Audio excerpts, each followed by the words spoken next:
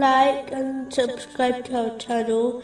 Leave your questions and feedback in the comments section. Enjoy the video. Continuing from the last podcast, which was discussing chapter 104, verse 2. Who collects wealth and continuously counts it. In a narration found in Sahih Muslim, number 2336, the Holy Prophet Muhammad, peace and blessings be upon him, advised that every day 2 angels supplicate to Allah, the Exalted. The first asks Allah, the Exalted, to compensate the one who spends for his sake. The second asks for Allah, the Exalted, to destroy the one who withholds. The aim of this narration is to encourage one to become generous and avoid being stingy. It is important to note that spending for the sake of Allah, the Exalted, does not only include the obligatory charity, but it also includes spending on one's own necessities and the necessities of one's family, as this has been commanded by Islam.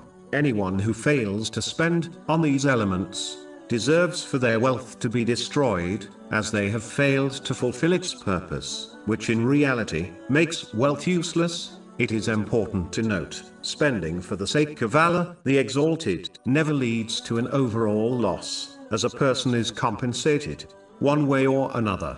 In fact, the Holy Prophet, peace and blessings be upon him, has guaranteed that charity does not decrease one's wealth. In a narration found in Jami' Tirmizi, number 2029, a Muslim should remember a generous person is close to Allah, the Exalted, close to paradise, close to people, and far from hell, whereas the stingy person is opposite to this. This has been confirmed in a narration found in Jami' Tirmizi, number 1961. Finally, it is important to note that this narration applies to all blessings one possesses, such as their good health, not just wealth. So if one fails to dedicate and expend their blessings in the correct way, as commanded by Allah, the Exalted, the supplication against their blessing may be accepted by Allah, the Exalted. Therefore, it is vital for Muslims to correctly use each blessing according to the teachings of Islam, so that they receive more,